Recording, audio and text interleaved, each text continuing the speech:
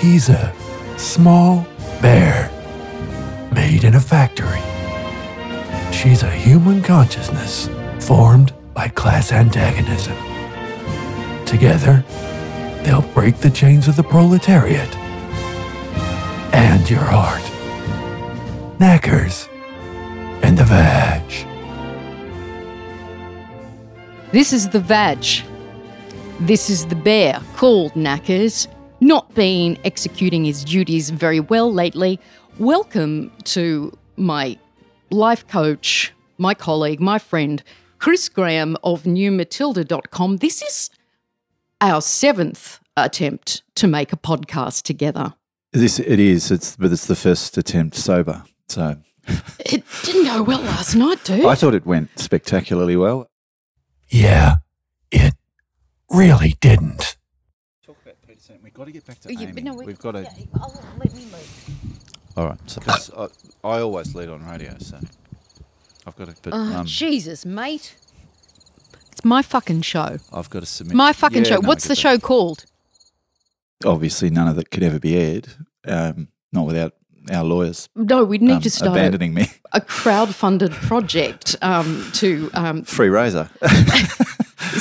seriously, the things I cried about my childhood, Yes, I don't think you cried. It certainly, did. Did you? it's on tape. I must be quite insensitive because I didn't notice.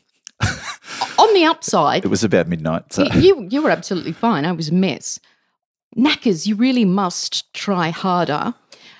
Your voice sounds lovely this morning. Oh, mine or Knackers? No, your voice. I think it sounds a little bit deep and hungover, but Yeah, but that's, I appreciate that. You know, that's attractive. Oh, thank you. Ladies love that. Newmatilda.com, a site of collision with fake news, whatever that is. You know, I've promised that we'll talk about that in more detail Yes. in the future, and we'll get to that. A wonderful publication. I've written for it in the past. I still write for it at times. I utterly recommend that you read it. I certainly recommend that you give it a little bit of dosh. That's a really good recommendation. Chris is a chap that I've written about before. His personal history of how he became a journalist is a fascinating one, and one that we've spoken about in great and teary detail in the 7 preceding progressively plastered podcasts. I think I got you out some of my psychopharmaceuticals last night too. Oh, that's right. Did I've you never tried that before. And it was amazing. I'm sorry. Don't share your pharmaceuticals, kids. No, you shouldn't. It's wrong. But I do remember saying to you, you haven't got any heart trouble, have you? And you were like, yeah, sure, but bring it on. Anyway. It was, I actually literally do, but I'm alive this morning. That's the good news. Or the bad news, depending on your perspective. I thought I'd attempt to focus the conversation. A great idea. Today, and this could be last week as you hear this, there's some news, as there generally is, on Facebook. And the news on Facebook today, it's reminiscent of a story you might recall from last year. I think it was last year. Kim Phuc, she's now a citizen of Canada, but I'm going to show Chris the photograph here. Yeah, very iconic. You know this photograph. It is of a small girl. It's the very picture of vulnerability. She's running along a road. She's completely naked. There are other children beside her. They're still wearing their clothes. And in the back, what you can see are napalm clouds. This photograph was taken in 1972, toward the end of the Vietnam War, by which time the US had drained the gold reserves. Yeah. And the war was ending. And it was at that point, I understand from people who were around at the time, it was at that point that people began to see and demand images and read stories from it, because, you know, it was a done deal. People were getting out, so I think that journalists were more able to support what the US foreign policy was there. So a bloke, a Finnish photographer called Nico, took the picture. It appeared a few days later on the front page of the New York Times. If you read a little bit about this picture, there was, and you know, this is more than 40 years old, nearly 50 really. Yeah. And so this happened recently on Facebook. So what happened at the New York Times all those years ago was apparently a very long conversation about whether or not it was acceptable to show this picture of war and how it afflicted everyday people, in this case children, and was it ethical to show this little girl in all of her nakedness? The decision was made, yes, and then Ut won the Pulitzer Prize for Journalism the next year. Kim Phuc is still alive, still proud of the photograph. I believe these days is a motivational speaker in her now home country of Canada, and is proud of the photograph, doesn't believe it to be exploitative. It's a document not only of something that she experienced, but a document of war. So she's always been very supportive of it. So you remember last year or perhaps the year before, this story was accompanied by this photograph, which happens every so often because it is, as you say, such an iconic image. Now, Facebook decided to withdraw the image from circulation. And as one would hope and expect, there was a great cry, this is ridiculous. The woman depicted in the photograph, who was then a little girl, is supportive of this image. The New York Times made an editorial decision, and as did other publications, to publish the photograph. It's part of the cultural landscape of the West now, and we regard this as a document of the horror of war.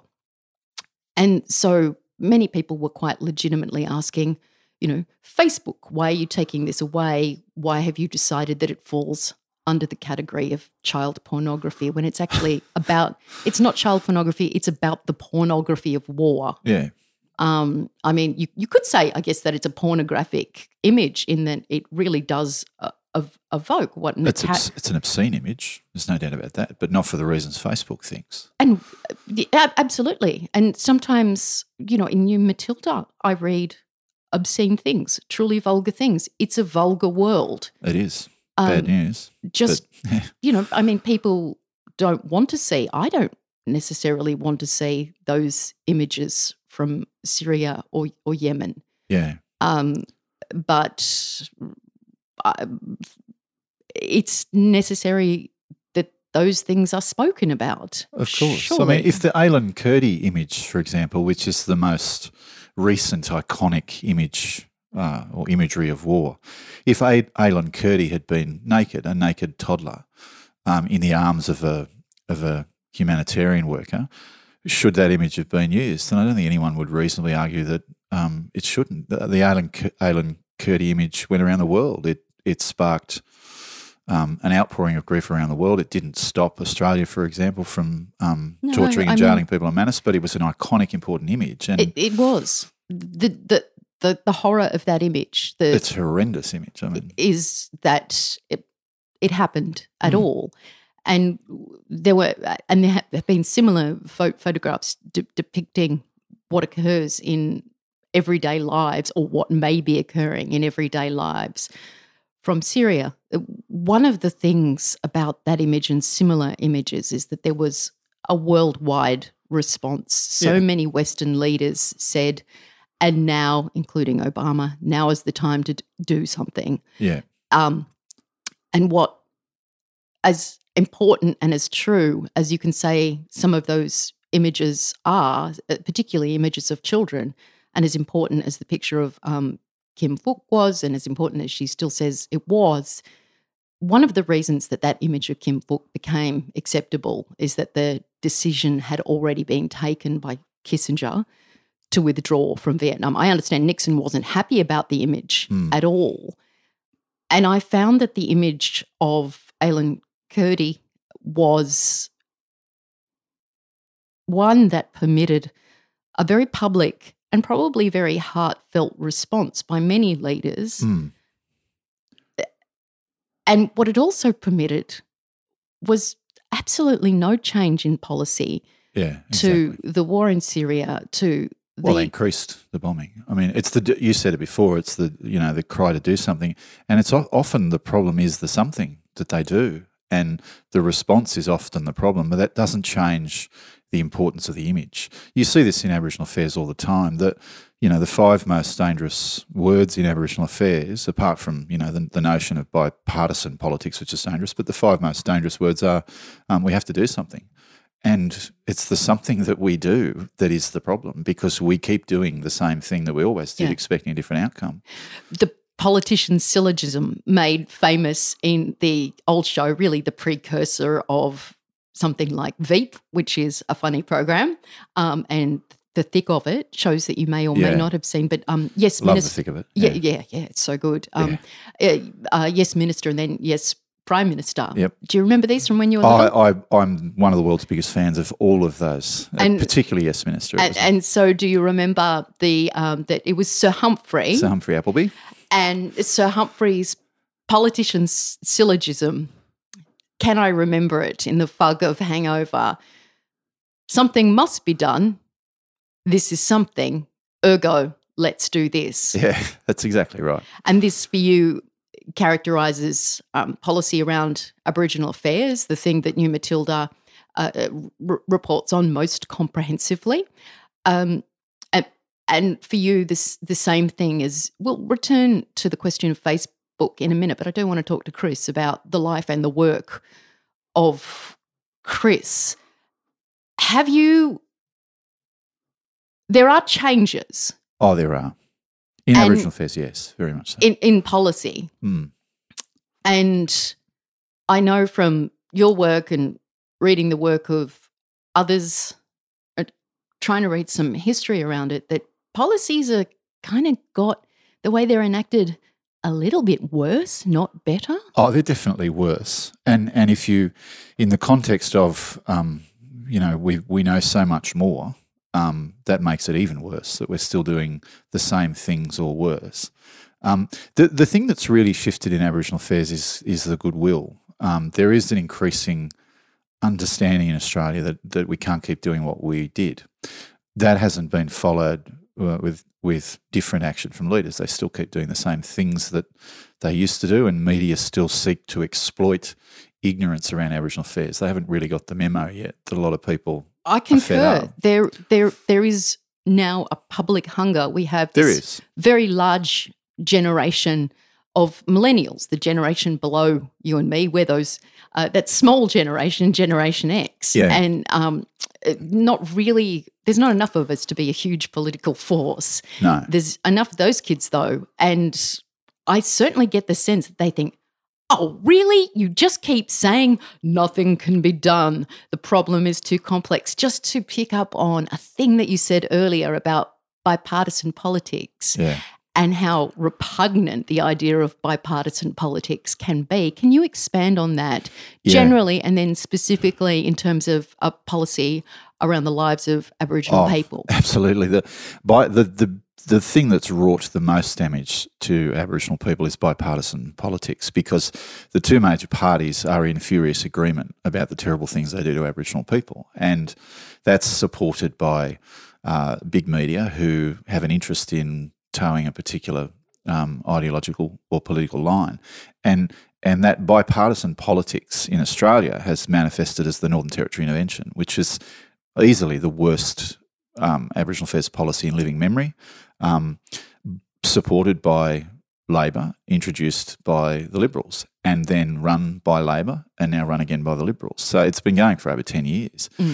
It is clearly killing Aboriginal people. It's harming Aboriginal communities. It's clearly failing. It's soaking up massive amounts of money. The recent furor over the rape of a toddler in Tennant Creek has reignited that whole debate. We're having precisely the same debate we had in the lead up to the Northern Territory Intervention. Nothing has changed, including the bipartisan nature of Labor and Liberal support for interventionist style policies. And so we will be having this discussion in another 10 years. We will look back in 10 years and say, oh, that didn't work. We better do that again. The appearance of the debate has changed. However, perhaps 50 years ago, what you might have seen are the two major parties, both perhaps, well, I mean, it wasn't really discussed openly 50 years ago, But you might find both major parties saying, well, these people, these infants, they're a problem. Yeah. And something must be done. So always this very paternalistic attitude. That something must be done to them. But now on both sides of politics, you see the more kind of compassionate, liberal cant of the age, where people on both sides of politics, including former Prime Minister Tony Abbott, will shed tears, which may or may not be legitimate, and they'll both say, this is an important issue. This is a bipartisan issue, and something should be done.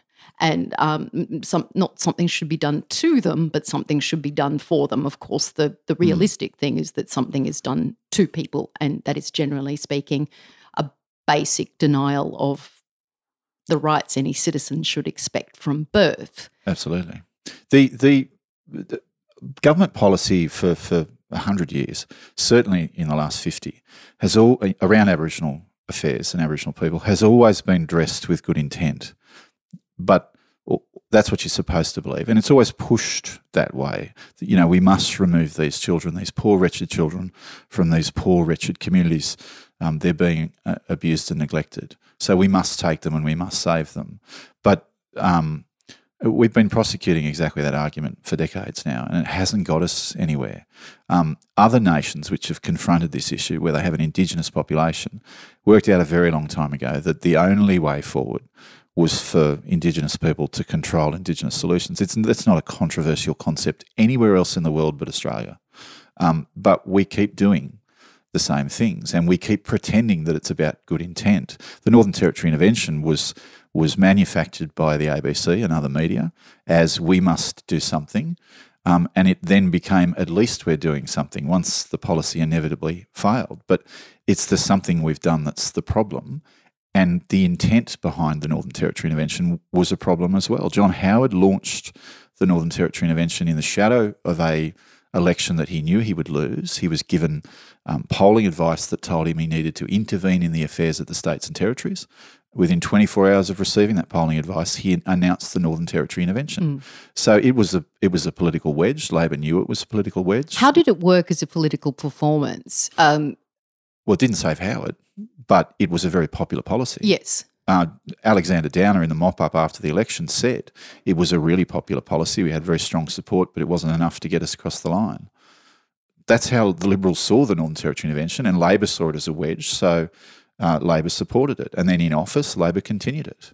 To my shame, I was in a bit of a state of housewife paralysis at the time. And I remember being very moved, and I now am repulsed by this reaction, knowing a little more through your work and the work of others, like Amy Maguire, about what occurred during the intervention. I remember being moved by Mel Brough being moved. He cried on television. He seemed to be, and I'm sure that he was, absolutely swept up in this idea that there was this great injustice, that things were terrible. And I remember thinking, and I remember in the 2007 election thinking, oh, well, I may have even said so publicly. God, I hope not. I probably did. He seemed like a nice bloke. He's not. Sure. I mean, I'm sure that his intentions were perhaps decent. Maybe. Who cares? Yeah, it doesn't matter in the end. The outcome was horrendous. There was a parliamentary inquiry that proved there was widespread starvation across the Northern Territory when they introduced the intervention. If I introduced a policy in Melbourne that caused widespread starvation and anemia rates in children to spike, there would be a Royal Commission. But that's what happened in the Northern Territory. The self-harm and attempt suicide rates more than quadrupled. What can we say of Jenny Macklin, who was the Labor minister responsible for many years for the continuation of that policy, which went on uninterrupted under Labor? Yeah. What can we say about Macklin, who also did a very good job of looking like a Labor elder, looking as though she were committed to social justice? How did it work under Macklin? Under Macklin, she presided over a housing program called SIHIP, which spent $150 million in 2 years without building a single home for any Aboriginal person in the Territory. She spent, more than $1 billion rolling out a Northern Territory intervention that delivered bugger all in the way of housing, led to Aboriginal children abandoning schools across the Territory, and they've never recovered from that. It led to massive spikes in alcohol consumption and violence related to alcohol consumption. Everything it was designed to do, effectively, it did the opposite. Mm-hmm. And that's undeniable. No one really argues against that now. But people were warning Macklin and others at the time, this is the inevitable outcome of this policy, and it came true. But Macklin has never conceded that. Macklin, her political cowardice on this issue is staggering. And I can tell you what Aboriginal people say about Macklin. Her name in Aboriginal affairs was Genocide Jenny. That's still to this day what they call her. Yeah. And Labor is as guilty as the Liberals on the intervention. I was speaking recently on this podcast to my friend Shakira Hussein, who I think you may know. She's brilliant. She really is. She's a good thinker, that chick. And she was saying that, damn it, no, I do have a double standard. When it comes to, I expect horrendous things from political parties and leaders who are openly horrendous. When a leader like Tony Abbott or John Howard does the thing that you expect them to do, that they have clearly stated that they have every intention of doing, I am unsurprised. I'll still document it. I'll still talk about it. I'll still oppose it. However, I'm unsurprised. Now, for many years in Australia with policies around the lives of Aboriginal people and other matters, Labor says one thing and does the other, just as, and I discussed this too, I think with Shakira, you brought up Alan Kurdi, the son of a chap who's still alive and I think has made it to Canada since then. And, you see Obama shortly thereafter making a speech saying, this must never happen again. Who among us can look at this image and do nothing? And yet he does nothing. That to Shakira, to me, to you, to many people is more disturbing than an out-and-out neocon such as Bush doing. I mean, even he, it turned out, was hugely hypocritical, as the very brave Chelsea Manning brought to our attention. But yes, it's okay to have a double standard when you have somebody who speaks about social justice and is apparently committed in public to the idea of reform, and somebody who is very openly compassionate. I mean, I can get fooled. I was fooled by Brough, despite the fact that he was a member of the Liberal or National? Liberal. And, it causes great pain to a lot of people, to the extent that you do hear phrases like, it's not the first time I've heard Genocide Jenny. Yeah. We're not saying it. We're just reporting what we heard. Yeah. If the lawyers are listening. And mine will be. And, Shakira was talking about this around Julia Gillard, who on the day of her famous misogyny speech said all of these inspiring things for all us gals in the typing pool who'd ever been diminished or grabbed by a grabby man. It's a great speech. Was a wonderful speech. At the very same time, what's going on in the Senate is legislation that she had proposed, which was very punitive around single parents, or single parents who are usually women. And so, yes, she said clearly the other day to me, I do have a double standard, and that's fine. Would you agree? Oh, absolutely. We're all hypocrites. It's the depth that varies. And sometimes, I'm aware of, I try to be aware of my hypocrisies and I try to be comfortable with them. But on Aboriginal affairs, the problem really is not just, well, it used to be lack of information. It's not so much now. The information is there. But 10 years ago, there wasn't widespread media reporting of the Northern Territory intervention, and Mal Brough did come into the portfolio in a whirlwind, and there was a circus surrounding it, and he was able to convince a lot of people, in particular journalists in influential positions, that he was a man committed to progressing Aboriginal rights and advantages. He wasn't.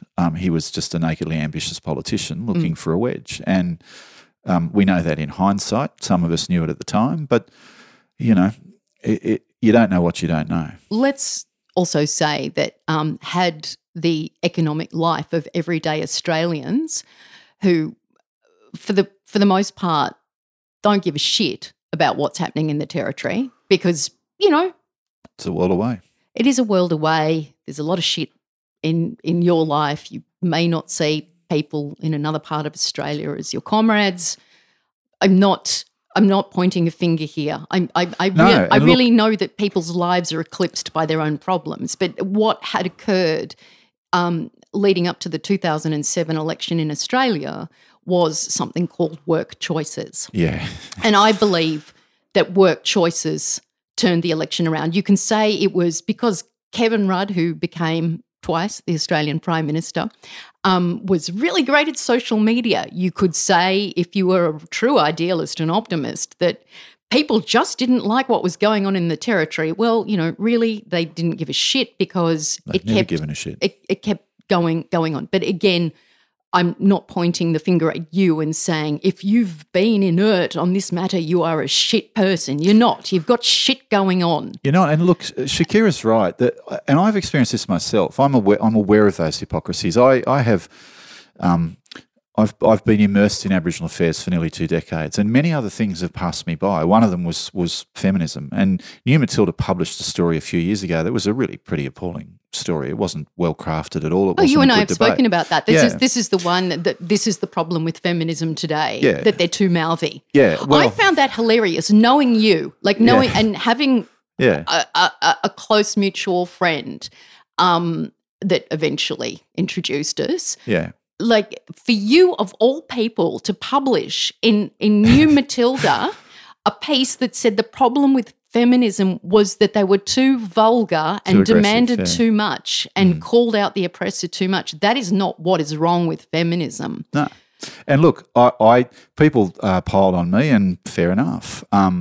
My defence to that was I understand. I don't know everything. I don't know very much about this issue at all. I can tell you a lot about Aboriginal rights, and I can tell you a lot about what's happened to Aboriginal people, and that's where I've immersed myself. I've since tried to become, and I am much more aware of issues around feminism and of the treatment of women in the workplace, and where New Matilda is now running a lot of stories around the Me Too issue, and we're doing a lot of investigations. You're endeavouring to do it in industries where women may not be famous, may not be paid and a it lot. Shouldn't be about celebrity. But so you don't know what you don't know, and I'm actually Shakira's got to get you set up with some like secure drop.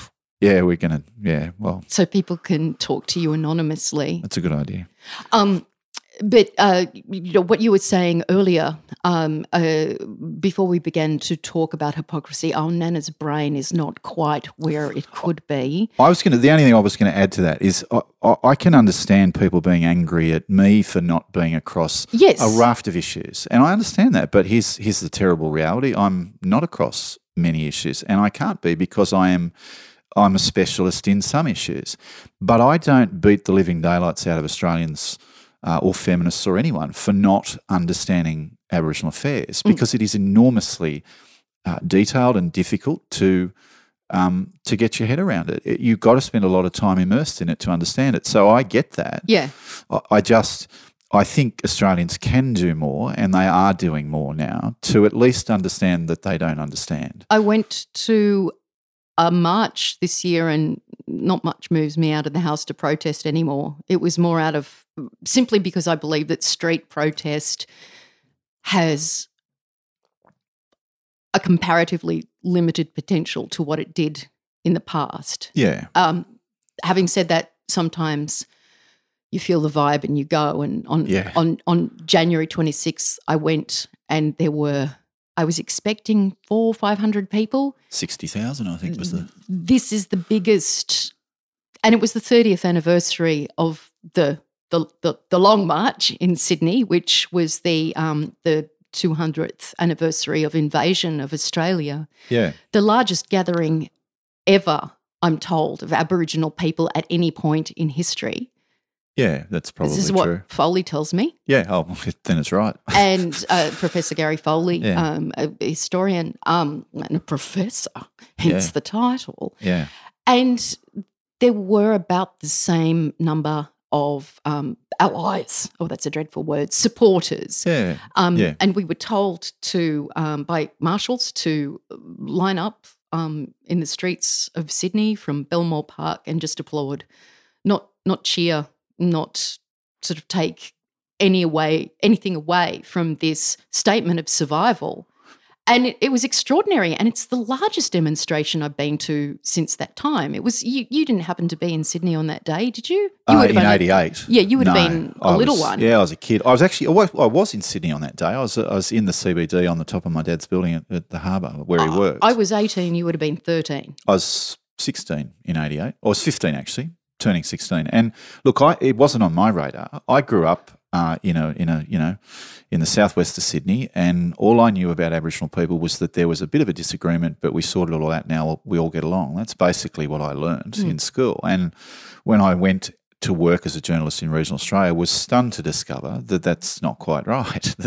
That's not what happened. But it wasn't on my radar, and I understand why it isn't on many people's radar today. There's so many things that people have to deal with, and There's so many things that a reporter has to deal with too. There is this Yeah. presumption now that if one speaks in a mainstream media form, one requires expertise on a number of things. There's a young editor journalist that I really like working with. I don't know if you've ever met her, young Australian called Alex Gorman. right, I know. Alex Of Alex, has worked across a range of publications. I think now she's with Time Out magazine. Great young editor, really, really good. And I remember, I think she was appearing on one of those television panel shows, or I was appearing on one of those television panel shows, and we were discussing the questions together. We like to have a natter every now and then, Alex and I, about stuff. And she said to me, this is some years ago now, well, if you don't know anything about it, don't talk about it. Say, very educated young lady, like Wittgenstein, I choose to fall into silence. Never read Wittgenstein, don't know what she means.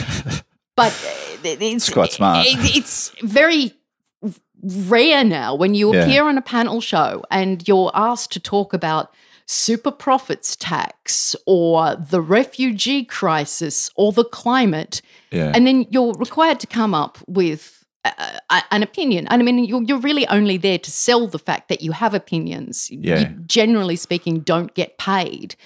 And it's peculiar. So, a great deal of people in media are asked to be these extraordinary generalists. They don't really have any idea. And it's perfectly excusable remember that journalism has always been Chris's job since he was 15. He left school and became a journalist, a copy boy and then a cadet. He chose to specialise. He has a great deal of knowledge about one particular thing and knows shit all about feminism. That's true. It's all right. I know a bit more now, but I certainly didn't a few years ago. I know, but it's not necessarily your responsibility. No, and look, I it's get your beaten up for that. It's your but- responsibility only to know where your shortcomings are. Yeah, and I do. I know where they are, and I try my best to fill in those gaps. With the caveat that I've still got a lot of other work to do, and I've got a lot of other issues that I have to prosecute.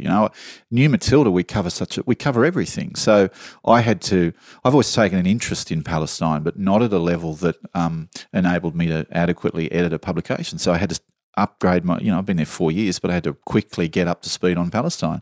I've had to get up to speed on climate change. I had to get up to speed on nuclear energy. There's a whole raft of issues I had to get my head around quite quickly. And I'm trying to understand cyber warfare and the implications for the peace movement of that at the moment. It's very complex. I've not written about it yet because I just don't understand it. And in my stubborn dotage, that means, I'm getting older and perhaps more honest about my limitations, which probably everybody else was aware of. But, we're curious beings. A lot of the time we think we're capable of a lot more thought and of processing a lot more information than we actually are. But, at this point in my life, and I know this is the case with other people, including you, you sort of organise things as best you can in terms of your personal survival and your psychological survival to say, well, how little money can I survive on? What can I concentrate on? Yeah. How can I, and it's not even a noble thing. It's like, how can I practice what I've learned and still eat and get to sleep at night without hating myself? And there's certain issues that you let other people take over. You're dimly aware that these might be important justice issues. Yeah. You can't fight every fight, though. And you can't. But there is this impetus for people within traditional media to be across everything, to be correct line on everything, to be up to the minute with what has occurred in activist and academic circles on trans rights, to be up to the minute on queer theory, to understand everything that Black Lives Matter is doing. My advice to the younger reporter or the younger news analyst or journalist is to, unfortunately, choose a focus, choose a specialty. Yeah. What you may have to do in order to earn money is be a generalist, and certainly I'm a generalist. But underscoring a lot of my work is some of the, except for the gardening column, is some, basic assumptions, knowing about what my expertise is. This has not always been the case. I've sounded off on many occasions previously about things that I know nothing about. By your own admission, you've published articles because, by necessity, you have to have a free and easy attitude to the maintenance of your publication, you Matilda. We've got to promote debate. I don't have to necessarily understand all the debate, but we have to allow people to have their say. You do have to allow people. You've got to do it responsibly, and we haven't always. Yes. And we won't always, unfortunately. There's the bad news. We're not perfect, and we're going to bugger up. Sorry. Yeah. I'll just apologise now for all the times into the future that I get it wrong. But so, unfortunately, it's the nature of work as it's currently organised. There are specialties that most people go into. You acquire a particular skill in whatever your means of survival, whether that's you're very good at doing convincing people to purchase things by telephone. You're good at help desk. You have machinist skills, not very often anymore in the West, or you're a specialty on Aboriginal affairs, which, and we should mention that you're a white dude. Yeah, very white.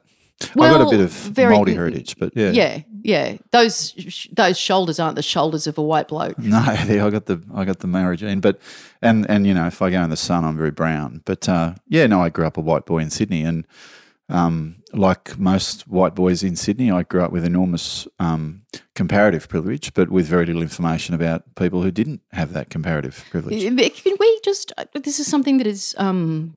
I've heard somebody do a talk on it recently, so it's a bit of a thing. You talk about privilege. I knew I'd get you in on that. Can we just draw a distinction between rights and privilege, please? Rights and privilege. Okay, so you say that you had enormous privilege.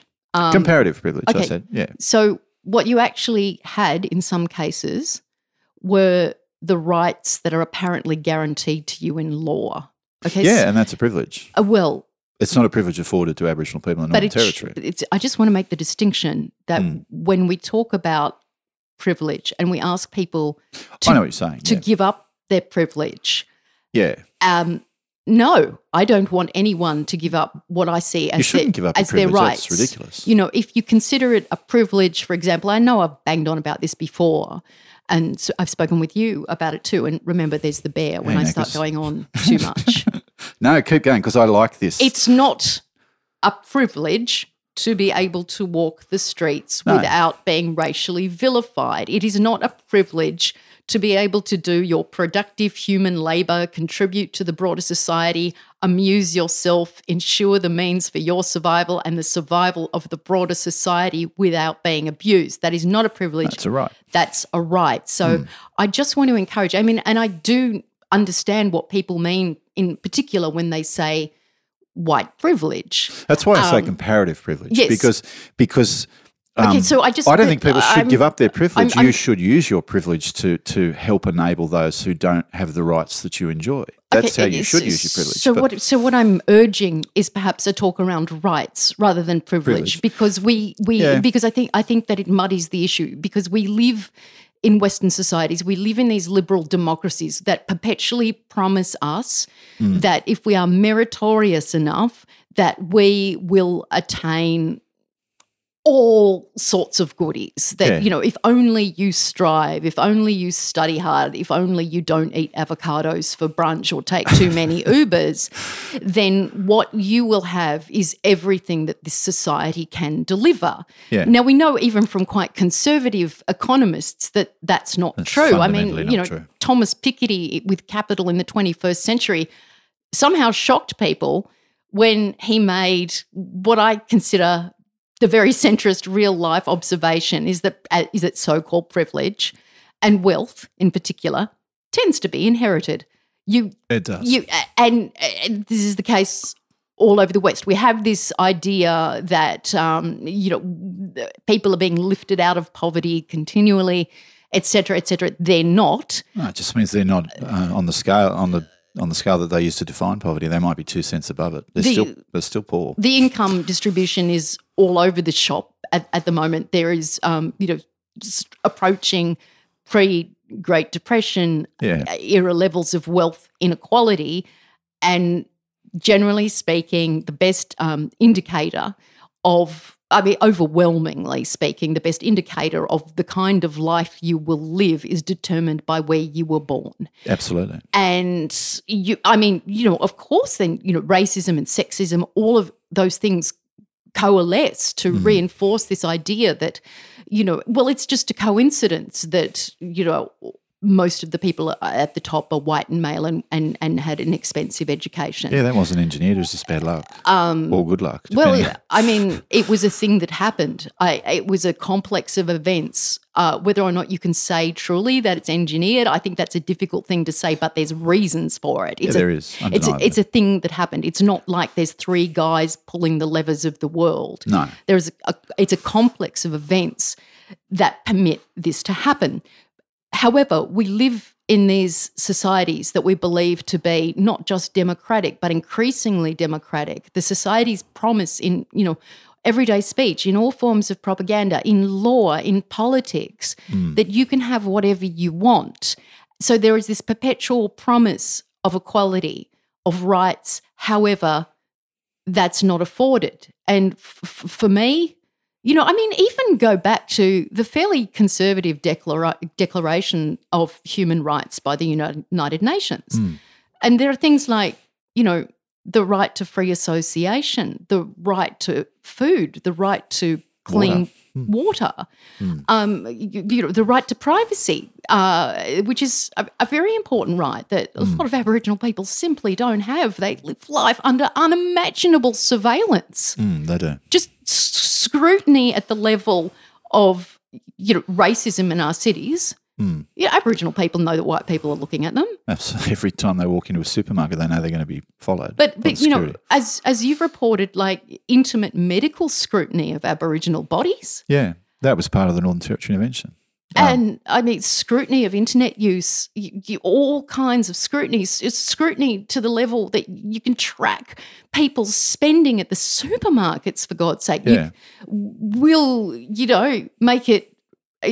guarantee the fact that you're going to live in poverty. And not only that, we're going to make sure you spend your money that we gave you because you have to live under this system in a way that we consider suitable. Yeah. And so for me, and I think it's just disturbed me at a really kind of like fundamental level since I was young, hearing this story, you can make it if you try. Yeah. And like you having, I guess, made it in a particular way for a time, like lifting yourself up by your bootstraps and then seeing, it doesn't really work this way. No. I was lucky.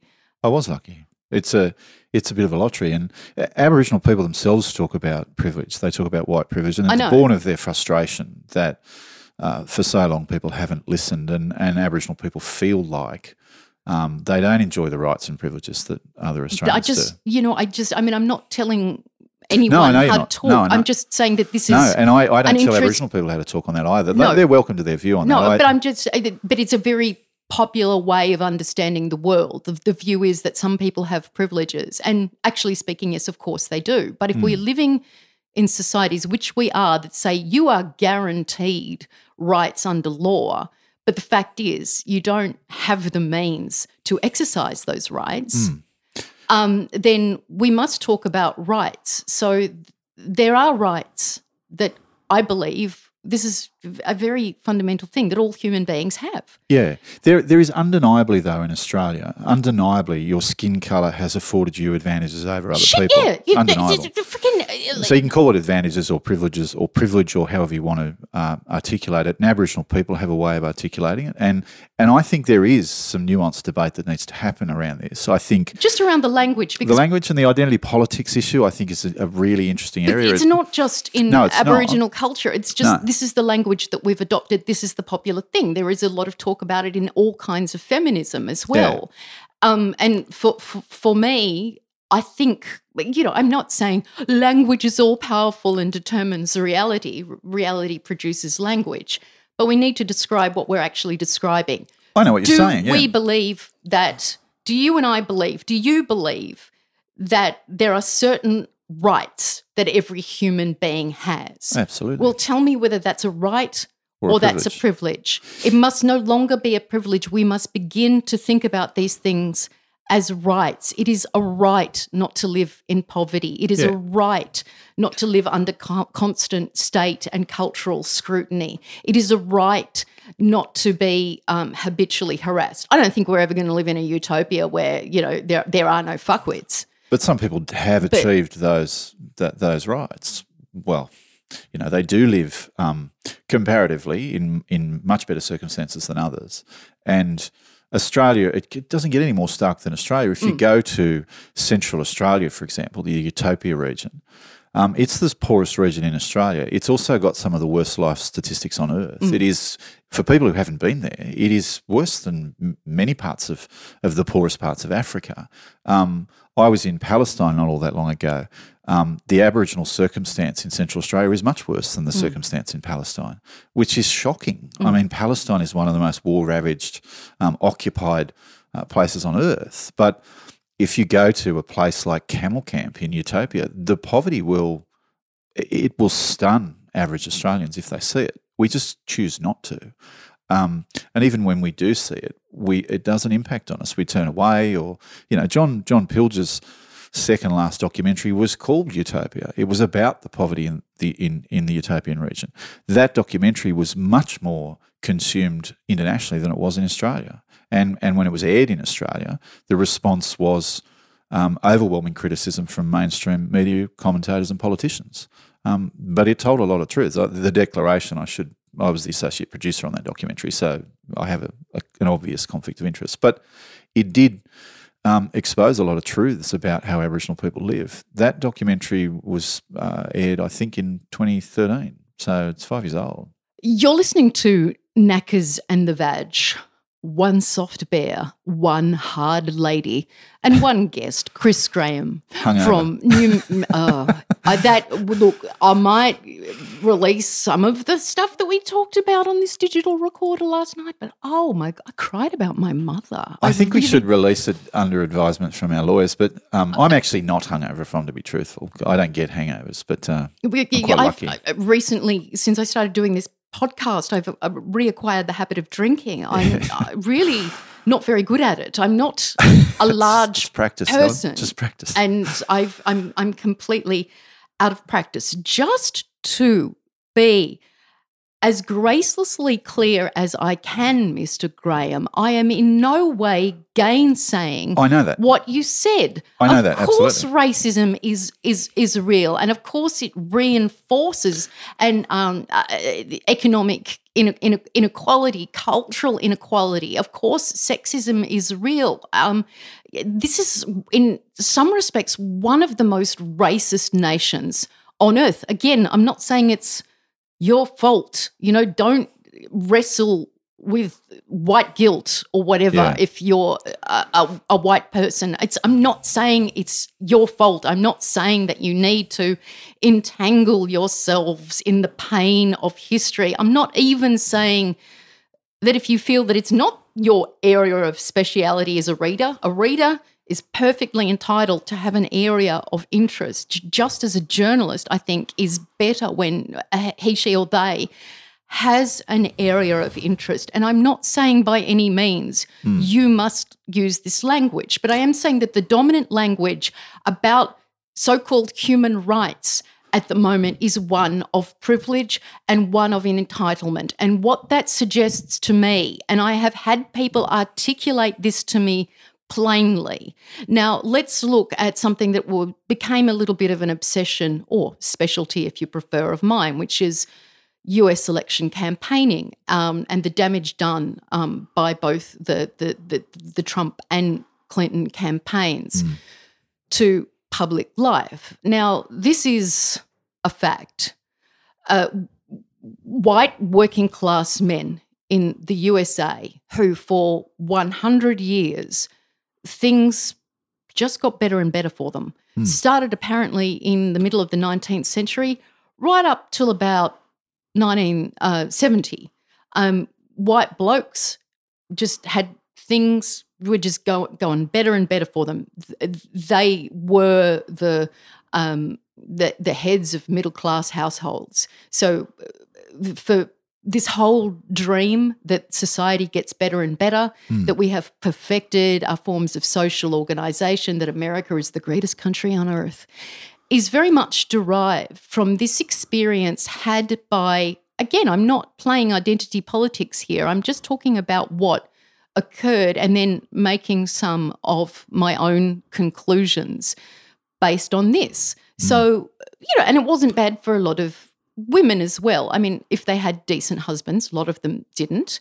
But so one-income households, by the 1950s, unimaginable luxury that exceeded those of your parents. You had a car.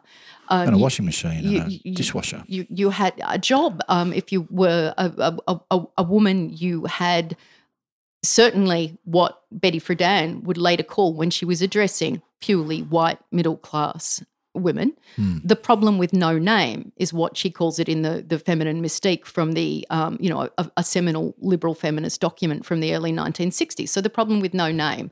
And there were large numbers of white middle-class women who were very alienated from the labour of being a wife, and they were taking a lot of drugs, it was very easy to get barbiturates. They were giving over the care of their children to women of colour, paying them a pittance to do so. And even though there were certainly remarkable privileges for this growing white middle class of women, swings and roundabouts, right?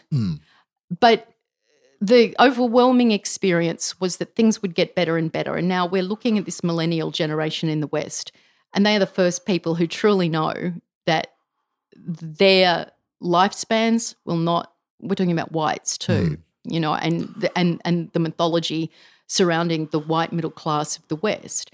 They know that in the US they're going to be in debt. They know that they're going to have to live in their parents' basements. They hope that their parents aren't going to, spunk all their assets before they die. And so what has occurred in the last 30 years with globalisation and labour moving offshore. Am I boring you, darling? No. Okay? That was a silent belch. All right. Oh, very polite of you, because you've got the bear when I go on too long. So what has happened is that the health of white men has deteriorated. Their longevity is not what it was. Their wages are ludicrous, et cetera, et cetera. Now, they still have more, to use the term that we were talking about before, privilege than women, than like all women within their cultural groups. They still have more privilege than so-called minorities. But what they've also experienced is a great loss, and the lives that many people in the so-called flyover states are living are just ones of destitution. Again, much better than others. So you discuss this with people, or you even discuss sort of global wealth and its movement.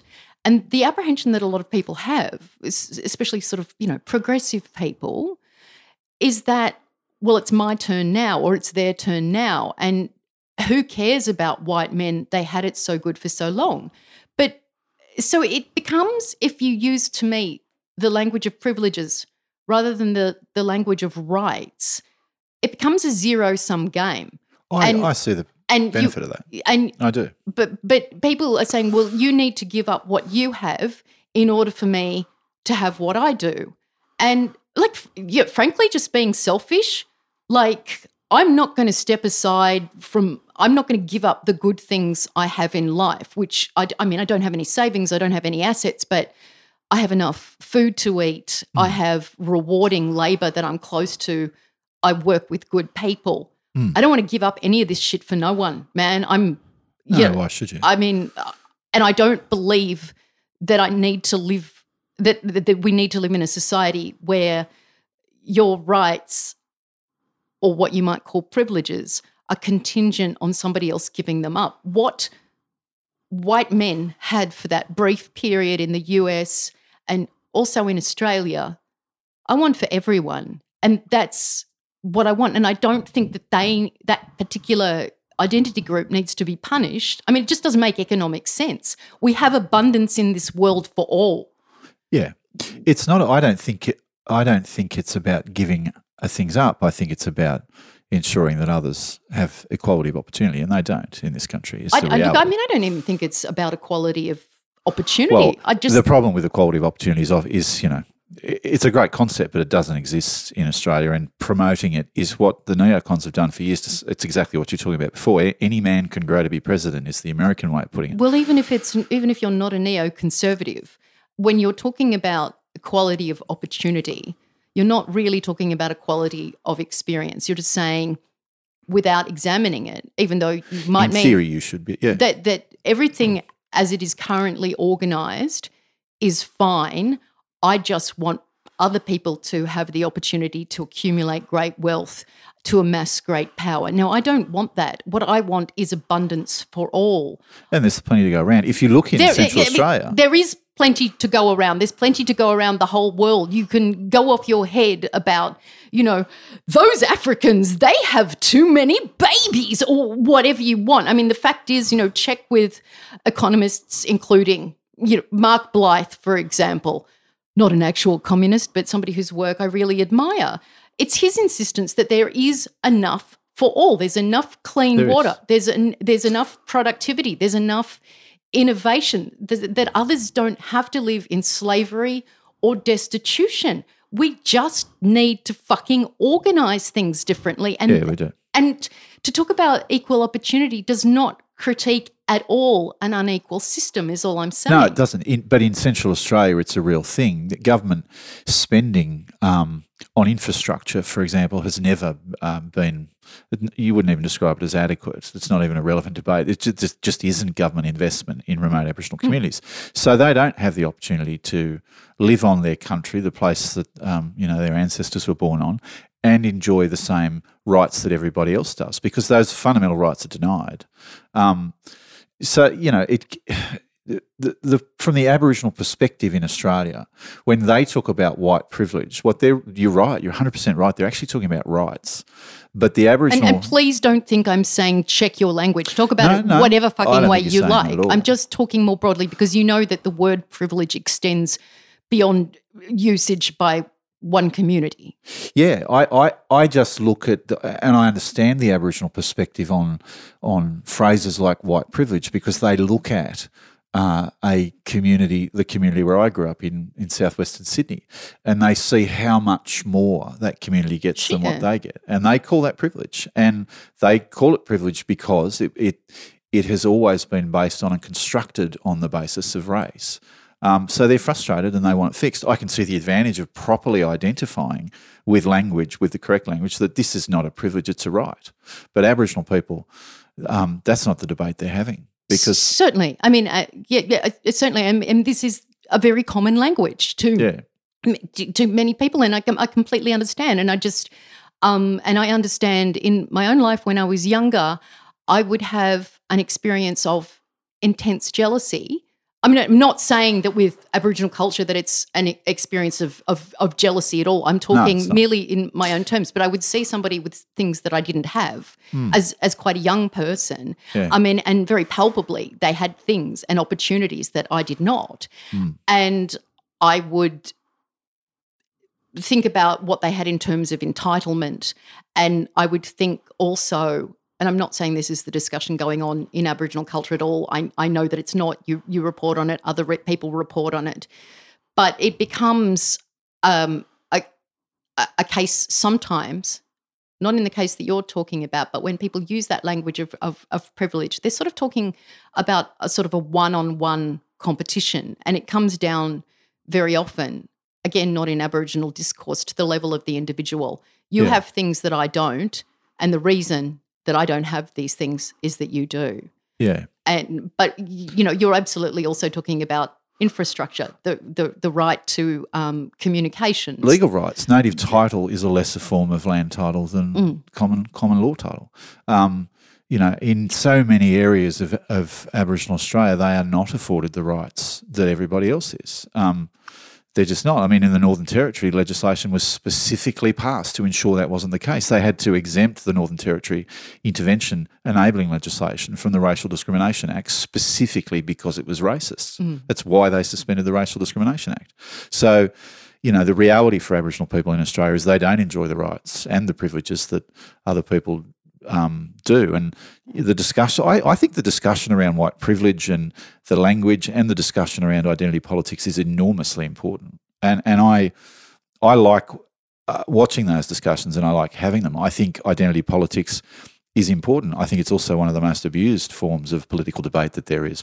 It can go very south very quick, but I still think they're important debates, and I think they're interesting they're vital, discussions. Especially around racism, because it's such a complex mutant beast. Slippery, the institutional racist beast. Racism changes its shape constantly, and that there are scholars, activists, everyday people trying to examine the origin and the shape of this thing as it exists. Like, absolutely explore that. Absolutely, in your everyday life, call out people. Absolutely look at different cultural artifacts or movies and whatever and say, this is an example of what I deal with every day. All of that discussion, and this is what happens legally.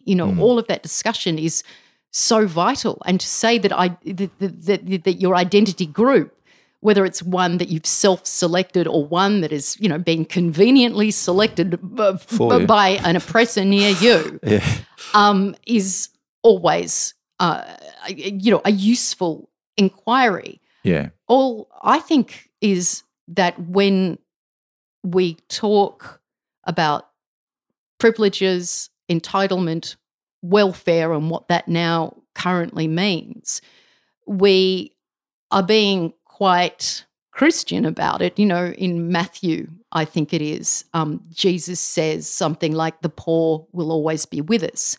Now, this is accepted as fact. They say that in Yes Minister too. It's a line. Yeah. It's biblical. It's Christian. It's sort of accepted as fact that there will always be a poor group of people, poor lambs, as if this was just created by nature. And it's deigned. And as though So it is. there will always be powerful people and that our societies are naturally pyramidic. No, it fucking isn't. I mean, it's just not like that. It's not necessarily like that. That doesn't necessarily have to be where so-called human nature leads us in mass groups in societies. And if you are sort of talking about all of that shit and talking about history as your rationale for the way human history, or human biological history for the way things are in the present, well, I ask you to think then about Aboriginal Australians, or Aboriginal people rather, and it's like, well, sure, it was 230 years ago, but the invasion of a country that happened to be mineral rich, that brought so many of us lives of enormous privilege, if you will, do you not think then that the question of paying the rent might be something that you wish to consider if you're going to use this whole human history thing, Yeah. or do you think that just taking something from somebody else or some other group is ever justified? I don't. I think it's violation. It's a pretty easy concept too, and it would be familiar to all Australians. If I just lobbed up on your doorstep, started living in your house, and kind of increasingly forced you to one small corner of it and refused to pay you any rent, And you'd ripped probably all the figs. tore it apart, Ripped all the burnt figs off your furniture, tree, ate all your food, all your vegetables, and just went, "What's the problem? I'm civilising you." I and think then you'd be pretty annoyed. and then gave you a piece of paper, allowing you to use the swing set Yeah, that and was had- originally yours at certain hours of the day. Which is that a good analogy of Call- native it is. title? Yeah, well, it is. And then call the coppers in to beat the crap out of you occasionally because you got a bit uppity, and it's we can't sustain what we've done in this country, and I think we were talking about this earlier in the podcast. I think we increasingly know that as a country. I think that We were talking about that late last night at about 2:00. We were. under the fig tree. We were. Yes, we were. We just can't sustain it, and nor should we try. And I think people are increasingly realising that. That's why you've seen this backlash against Sunrise, and it's why there's this growing backlash against Peter Dutton's decision to, reinstate the White Australia policy with poor South African farmers. I don't think you shouldn't assist anybody who's in need. I think all people in need should be assisted. I just think we've been incredibly choosy about how we do that. Very quickly, because you have been covering this stuff for so long, and as a kid, I grew up in Canberra, where you lived for a while when you remember 7 years in Canberra. the Love press it. gallery. I first heard about land rights when I was 15, and things were different back in my day. There was a small group, I guess a much smaller group of people who thought of themselves as progressive, and so you found yourself making contact with a wider range of people. We were all the left, and we weren't big, and so we were all kind of lumped together. As a result, there was a group of people in Canberra called the Land Rights Mob. Yeah. Bloke called Toffee, I remember, and I, as a 16-year-old idiot, had this idea that I wanted some money from the government to. It was completely, fairly Carolyn Chisholm of me, I'm sure, but that I wanted some women from CAMA, the Central Australian Aboriginal Media Association, to come and have a talk to me and some other ladies. And this bloke Toffee took me to what was then the Department of Aboriginal Affairs. Yep, in Woden, yeah. And just said, this, chick wants some money. And actually, he was much more articulate than that. And, I had a discussion with a white bureaucrat. I didn't end up getting the money, but, Aboriginal people just used to, in Canberra, just used to go into Bonner House. Yeah, Bonner House. And named for the first Aboriginal Neville. Member of Parliament. Yeah. It was from the Country Nationals in Queensland. He was. And there was a discussion. And then the Department of Aboriginal Affairs closed. And then there was ATSIC. ATSIC opened. It's still in Woden, but in Lovett Tower, just around the corner. But so the powers of ATSIC even have been quite diminished. And now what occurs, as I understand, I really don't know, I'm sort of talking out my ass here, or rather I'm asking somebody with some expertise a question, something I highly recommend to you. What happened that so many billions of dollars the use of it became more occluded? I think, there's no way that we can say that what the Department of Aboriginal Affairs did was perfect. Oh, no. But nor ATSIC. As a youngster, I had this, and it was more than once that I went there. You could go as a school kid to the Department of Aboriginal Affairs and ask for information, and they'd give it to you. Yeah.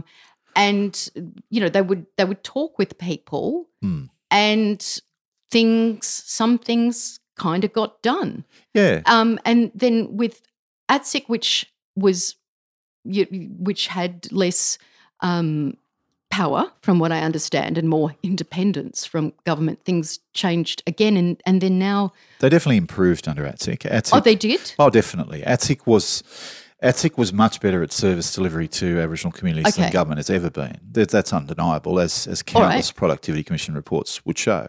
What ATSIC also was, though, was perceived by John Howard as, separate. They were other. Howard wanted one nation, and he talked about it quite a lot. And he believed that a separate department or a separate commission, and ATSIC was a commission, it had the powers of a commission, treated Aboriginal people separately, and we were all one nation and they should just be lumped in together. They called it the mainstreaming agenda. And so that's what Howard did when he eventually could, and it was with the assistance of Labor and actually sparked by Labor, they abolished ATSIC, which was at the time. So ATSIC was good, was it? Look, it wasn't without its flaws, but it was infinitely better at delivery of services to Aboriginal people than what we see today. That's undeniable. Right. But it certainly had its flaws. It was based on a Western model, and it was democratically elected, and so Aboriginal people felt like they had more representation. But it certainly wasn't without its problems. I mean, Jeff Clark, the head of ATSIC, was twice elected to that role, the second time amid an enormous amount of scrutiny about his past behaviour. Now, Aboriginal people, if you think they should be afforded the same rights as everybody else, still have the choice to elect him or not. They did. That's their right. I personally didn't agree with it, but I'm not Aboriginal, so who gives a stuff? Yeah. But again, that was the case of Aboriginal and Torres Strait Islander people not being afforded the same rights as everybody else, the right to elect their own leaders. I have hazy, ridiculous memories of the past. I thought that my memory is a wrong one. No, it's not. No, look, your memory is entirely accurate based on the mainstream coverage of the issue, entirely accurate. I won a Walkley Award for proving otherwise. But that's what you got your Walkley for. Yeah, ironically, that's not how the script runs today. Yeah. So the media deemed the reporting good enough to win a Walkley, but not good enough to stand the test of history and time. And so the narrative around ATSIC was that it was abolished because it was corrupt. We won the Walkley because we were leaked cabinet documents which showed the government was abolishing ATSIC in large part because ATSIC had launched a High Court challenge to a stripping of its powers, and ATSIC was likely to win. And if you abolish the litigant, you abolish the court case. Okay, so the true history in your understanding, which is an expert understanding of a series of policies that have unfolded in Australia, is that the Department of Aboriginal Affairs was a paternalistic organisation. It was, undeniably. That didn't deliver. That ATSIC was an improvement. It wasn't far from perfect, a long way from perfect. That the dwindling of ATSIC, and what can ATSIC do now? Well, ATSIC's dead. It's finished. It is dead. It's gone. I thought you said it was still in a building somewhere. Oh no! Look, no, I thought that was it had completely gone. Lovett Tower. Yeah, no, it's gone. But there is now. But the functions of ATSIC and the service delivery was subsumed by FACSIA, the Families, Indigenous Affairs Community Housing, and that was then subsumed by Tony Abbott's move in 2014 or 13. To PM&C. So Aboriginal Affairs now is housed within Prime Minister and Cabinet, right? Which is a department that has never been involved in service delivery. So undeniably, ATSIC was an improvement, but it was all of it is a facade. The only thing that will work for Aboriginal people is Aboriginal people controlling the decisions that affect their lives and the spending and the policy that affects their lives. That's the only thing that's worked anywhere in the world. That's as I said earlier, that's not a controversial concept anywhere else in the world. No, and it is only controversial in Australia. And you see people in and around the Black Lives Matter movement actually, and a lot of Aboriginal communities here too, from which I understand Black Lives Matter take instruction. Yeah. Around the formation of local legal systems and whatnot. You see places in the USA where people are actually just forming their own infrastructures to make up for the fact that there's no government infrastructure at all. That's how most Aboriginal organisations alive today were formed. The Aboriginal Medical Service, which is now one of the great success stories of Aboriginal Australia, there's over 200 AMSs, and they receive probably, it's better funding these days, but they receive it without controversy because it's been so effective. But all those AMSs, those Aboriginal Medical Services, if you want to be like that about it, it's cost effective as well. It is, but it's community controlled. The Redfern Aboriginal Medical Service, which I worked for a few years, is still controlled by a elected community board that received no remuneration for their work. That Solly Belair, who passed away last year, was involved with. Mr. Mullumbimby, wasn't he? Yeah, he was. Mullenboy. Was involved with the AMS, forming it 40 years prior, and involved with it for 40 years. And it's been an enormously successful Aboriginal organisation, community controlled. The ALS, the legal services, are the same. Yeah. I mean, to use a really, if you're not an Aboriginal person, to use a very kind of, I don't know. I mean, it's a very crude analogy. So excuse me, it's just the first thing that comes to mind. You think about in recent years, particularly if you're of millennial age, how very difficult it is to get cheap money, a cheap loan from a bank. Once upon a time, I mean, like objections to finance notwithstanding, you would have a local bank manager who would understand the local area, who might give you a loan for your business because they had a very intimate understanding of how that could work. Yeah. And now you see sort of more and more centralised, impersonal, algorithmically based control of things like that. You're just not going to get that loan. I mean, I don't think we should live in a world with loans, et cetera, but that's the way that we must survive. So, think about that. When somebody has intimate local knowledge of your area, I mean, talk to any teacher about the pros and the cons, or mostly the cons of NAPLAN. So this testing, which was done initially for good reasons, this testing is giving teachers more work, more of a headache. It's devised outside of the everyday experience of teaching, of learning, of the self-esteem of young people. Look, if you're 40, I don't give, and particularly if you're white, middle class, I don't give a fuck about your self-esteem. Go to a shrink. I do. When we're talking about kids, right, this is when those things are important. This is a foundation. And all of those things that happen to kids are so important.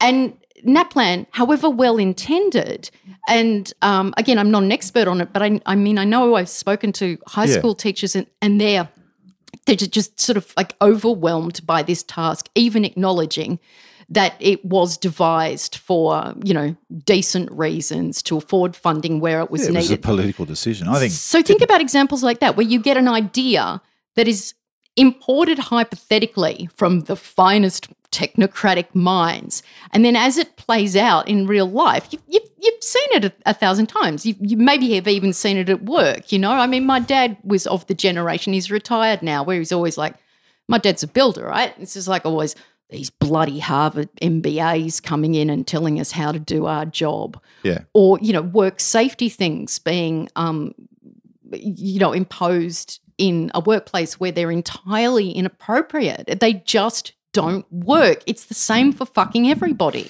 It is. It's very much the experience of Aboriginal affairs, and there's a really easy and simple way to kind of point out the hypocrisy of it. If you or I, as East Coast based journalists, go to Alice Springs in the Northern Territory or Darwin, and we seek to report, the white people there will instantly say to you, "You don't know what you're talking about. You're not from here. You're not a local." They use it all the time.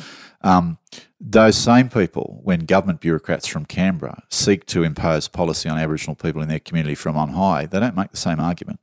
They abandon that argument entirely and say, oh, yeah, these people don't know what's good for them. Aboriginal people have always known what's good for them. They survived on one of the harshest continents on Earth for 60,000 years. Let's be clear about this. You're not sort of imbuing all Aboriginal people with some sort of like extraordinary spiritual power. You just they're not. They're blackfellas. People who live. They do know what's good for them. A life. Yeah, they know the thing they know that I don't is how to be Aboriginal and what is good for you when you're Aboriginal. I don't know how to be Aboriginal. I'm not Aboriginal, but they know how to care for their communities. They know how to build their economies. They know what their priorities are. Like any cultural group of people on Earth, they're just not afforded the right to control that. And we're no closer in Australia, ironically, to that. We're further away. It is bizarre as someone who's worked in that area for almost 20 years to see that 20 years down the track, we're not only just having the same debates, but the debates sometimes are even more base. So that Sunrise debate the other day, it doesn't get any more base than that. Yeah, and it's look, it's just peculiar. I mean, a lot of people I know, and this is the cause of arguments between me and some former friends, and I'm sure it's you. People want to hold on to this idea that we have a functioning democracy, that the only thing wrong with our Western societies is that we need to be less racist, less sexist, and afford everyone equal opportunity. And so this is the sort of the progressive view. And while, of course, it would be completely fucking ideal if you could get your racism and your sexism like surgically extracted, please, within the next 5 minutes, that this does not change what actually occurs. And I mean, Chris has just described, you're talking about like sparsely populated, in terms of the intervention, electorates. And there's no like, you know, payback electorally for government for building infrastructure in those regions. That's how you lose elections. Not how you win them. So stop. I mean, that's how you lose elections. Oh, look, they're spending all this money on all the money on the blacks. Employ Tony Abbott's phrase, people who choose to live a particular lifestyle. Yeah, that's right. I mean, my God. In the Northern Territory, elections, it's a 25-seat parliament. It's a small parliament, and the population of the Northern Territory is well under 500,000. I think it's about 300,000 now. To win office, to win power in the Northern Territory, in Darwin, you've got to win the northern suburbs, which is predominantly white, public servant, middle class Darwin.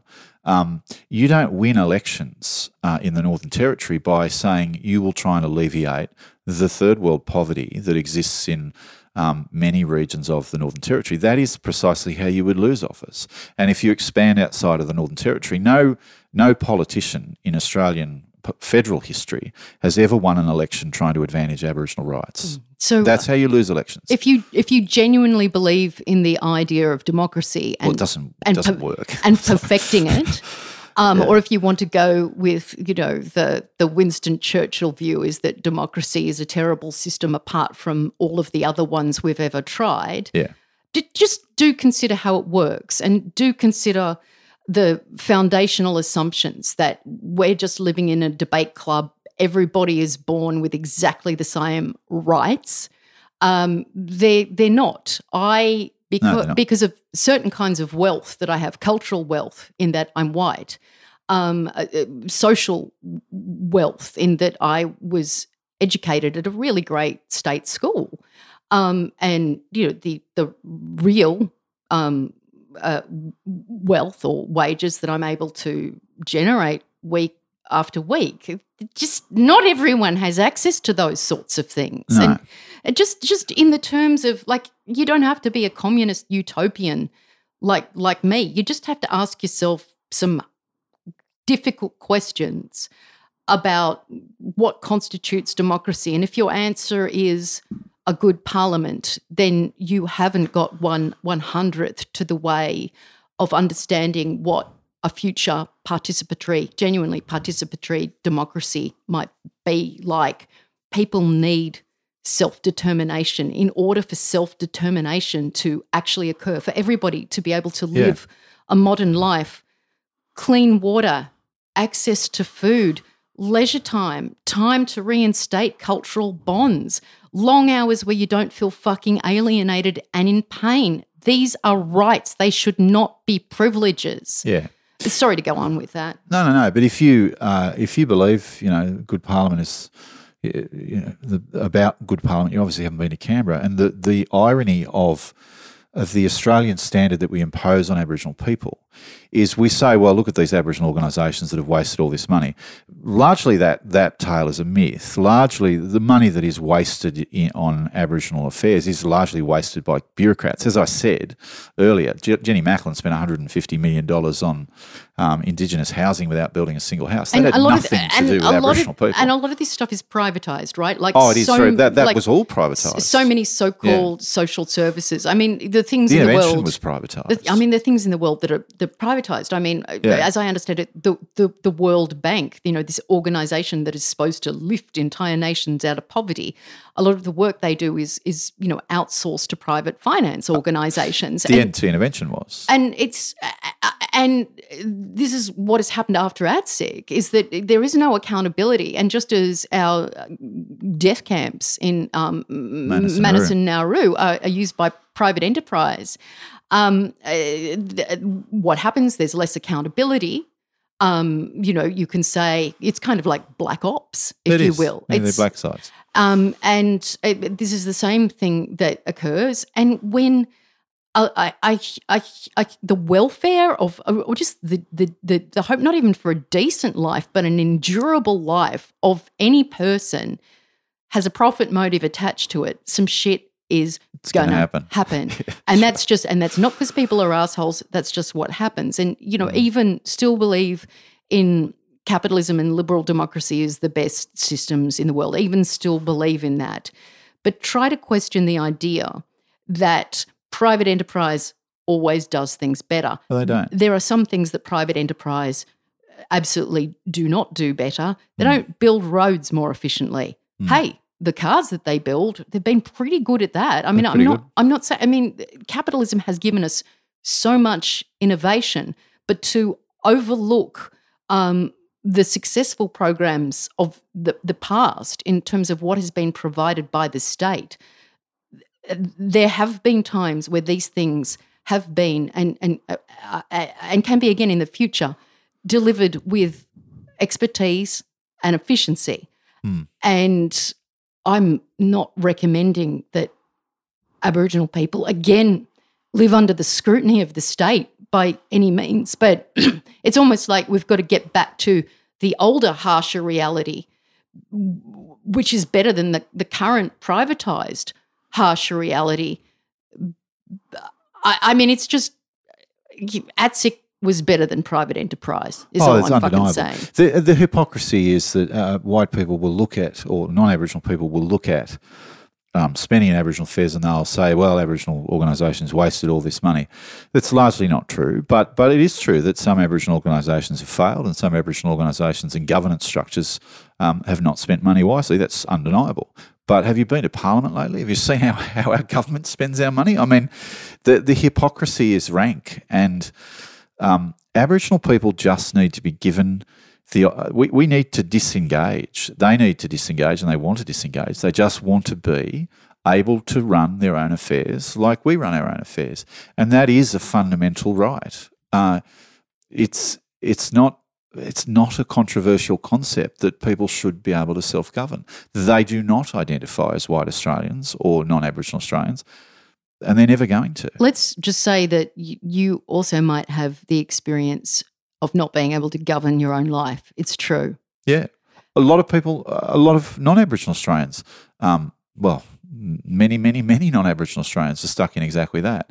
And that's a whole other debate. That's about the system. It is about the system, and fuck the system, because the system is fucked. What is? The struggle of Aboriginal people is the struggle of all people. Yeah, it's the struggle of the working class, the struggle of the middle class. Of the 1%. Just, I want to make a few ludicrous conceptual leaps to try and tie up our mutual hangover, or actually you don't have one because you're a tough, hard man. I'm a hard bastard. I think I'm off the sauce. I'm disappointed at you in so many ways. Started off by talking about the image of Kim Phuc, the young woman, then young girl, whose image of her in her devastated nakedness, fleeing from napalm attacks, became very famous in 1972, changed her life, changed the Western perception of the war. It was, not so long ago, temporarily banned by Reproduction in Facebook, who regarded this as an obscenity in the contemporary era for what it showed, which was, in their view, a naked child. The most horrible thing about that photograph, as far as the editors of Facebook were concerned, was not an image, the nudity of a war that we must never repeat, yet do continually. But it was the nudity of a little girl, and the woman that little girl became is all for that image being shown. Today I notice on Facebook another image has been banned. Facebook has since apologised. And to look at what Facebook does in view of what Chris and I have been loosely banging on about, which is we've spoken mostly about a brief history on the policies enacted on the lives of Aboriginal people. But the other thing that Chris has been talking about is journalism, and journalism of sort that he's only able to do at newmatilda.com, that in many cases you're only able to read at that and a selection of other organisations. Follow the work of Amy Maguire at BuzzFeed, look at Indigenous X, look at what else, Chris? What would you recommend that people read if they want a true account and a real account and a useful account? The Guardian's Paul Daly is very good on Aboriginal affairs. Indigenous X is an exceptionally good source of information on Aboriginal affairs. Anything Amy writes, anything Celeste Little writes. NITV is I've never met Celeste, bit of a fan. I'm a fan of Celeste as well. I think Celeste is one of the great Aboriginal writers of this country. She's getting really funny too. Have you noticed? Yeah, she's a bit of a character. She's a brilliant thinker and a brilliant writer. So is Amy. But there's many Aboriginal writers now coming through who are doing so there's some work. If I ever get around to doing show notes, I will include those links, but probably not because I'm a disaster. So we're talking about journalism, who owns truth and who owns the big depictions we see of whatever the problem is. It's Facebook. In many cases, Facebook owns the truth. I'll certainly tell you what it is. This is where most millennials now get their news, and that's fine. I mean, social media. From what I understand, millennials and so-called Generation Z, because no one's thought of a better name yet. Yeah, it's been unoriginal. In the West, are acquiring their information from Facebook, which they understand not as Facebook. It's a medium. Yeah, but it's a newsagent. Facebook is more than a medium. Facebook is a thing that is controlled sometimes algorithmically. Yeah. So sometimes, just as in the case of what we're talking about with Australian history and the way it continues to crush, diminish, demonise Aboriginal lives, again, not to be all pity here, because survival is a joyous thing. The fact that Aboriginal culture still meaningfully exists and still informs, even if white Australia doesn't admit it, but still informs what it means to be Australian. I mean, so much of what we are comes from Aboriginal culture. Do you agree? Oh, look, it's all over the country. It just people choose. They call it something else, or they don't identify it, or they don't understand it. Our accents, some of our words are, anyway, on and on and on. Oh, I was going to say, all Facebook is a modern newsagent, but when you go into that newsagent, there are the newsagents decides there's some things you shouldn't read. Oh, yeah. I mean, it's a newsagent with no laws applicable to it, whose entire motive is profit. They don't have any social responsibility, Facebook. Of course they don't. Pretend they do, but they don't. And it's, the everyday understanding perhaps of you, and why shouldn't it be that this is the place that you keep up to date with news? And to use the old newsagent analogy, if you've ever been into one, you may not have. Yeah.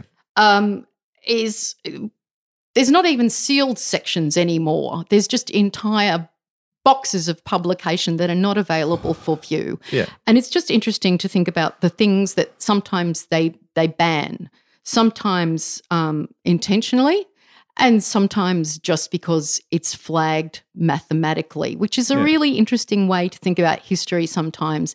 It's a bunch of shit that happens. It's not because necessarily some such and such a person is a fuckwit, of course. It's not always a conspiracy. And so I see today Facebook has censored, or did for a while, a picture by the 19th century French romantic artist Delacroix. It's a painting. I don't know shit about visual art. I really don't.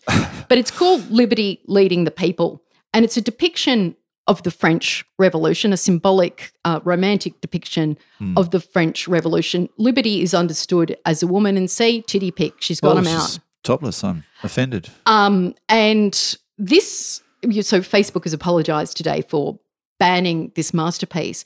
I read a little bit just before we were having a chat about this masterpiece. Now, it instantly made Delacroix famous and also quite well to do, because this understanding of the bourgeois French Revolution, the thing that so disappointed Marx, was highly regarded at the time, and it was thought of, as a really respectable depiction of what the new capitalist liberty, the absolute change from feudalism meant to France. And so after this, Delacroix received many commissions from the French state and became a famous and respectable artist. So this image is one of Shocking. total respectability. I mean, I don't even think you can see the nips. You got better eyesight than me? Can you see her nips? I can see a hint of a shadow of a nip. Just a touch of Elaine Bennis style on the Christmas Yeah, that's card. it, on the Christmas card.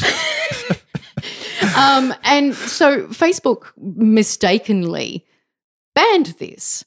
Now, I guess if there hadn't been some, storied visual art historian who had seen this act of inadvertent censorship, it might still be down.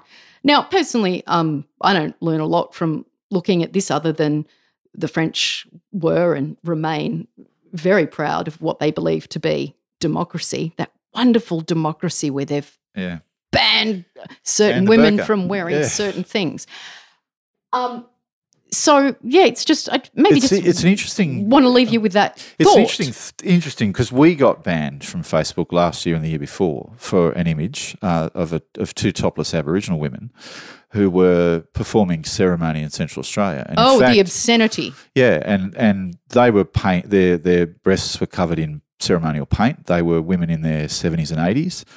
It wasn't a sexualised image in any way, shape, or form, and it was attached to a story that Celeste Little, ironically, wrote, which made the point that the fetishisation of Aboriginal women and the sexualisation of Aboriginal women by media was appalling.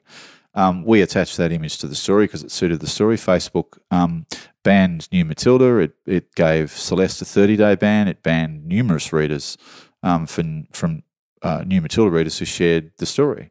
They didn't apologise for it, and it remains to this day an image that can't be shared on Facebook.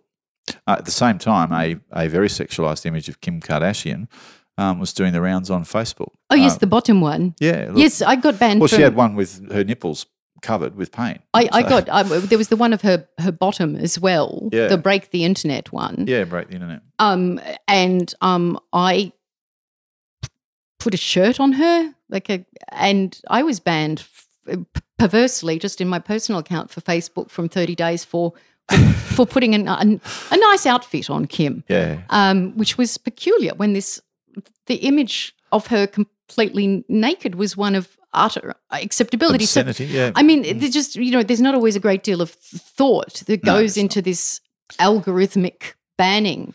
And, many times for truly serious hideousness, there's a group of people that I believe are, and this is some reporting from the magazine Wired that found that the people who were deciding what the truly horrendous things that people in the West shouldn't see, or that people who are lucky enough to be able to spend some leisure time on Facebook. This is a group of workers in the global south who are paid virtually nothing, who have, this is according to Wired, no employee Facebook entitlements, and they watch these horrendous things every day. So, there's no AI to do that yet. But, I mean, a lot of the reason that people get banned is because of these, or images get banned or stories get banned, are because of these arbitrary images. Now it looks like Facebook is taking a more editorial approach, and people like me who may write around the Mueller thing and the American view that, or the liberal American view rather, that the Russians tampered with the US election, those sorts of stories are now being, people are being actively dissuaded from seeing them.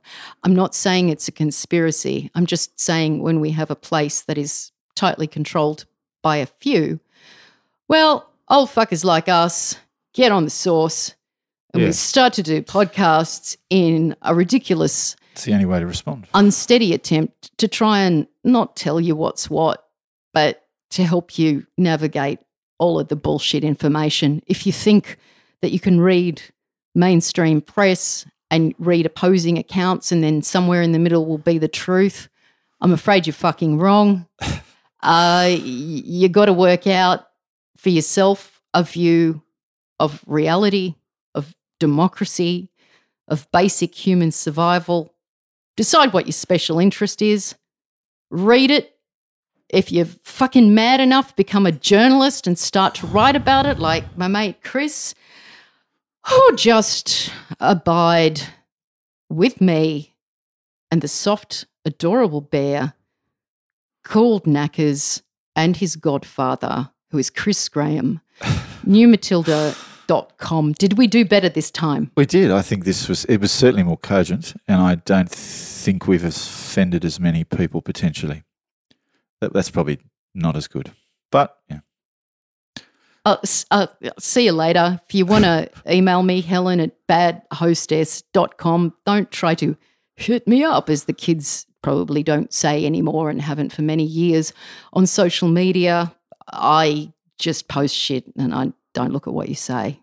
It's fucking headache. I have to talk to my psychologist about it. It's all too much. But I'm very, very happy to talk to you by email. Very happy to speak with you. It was depressing.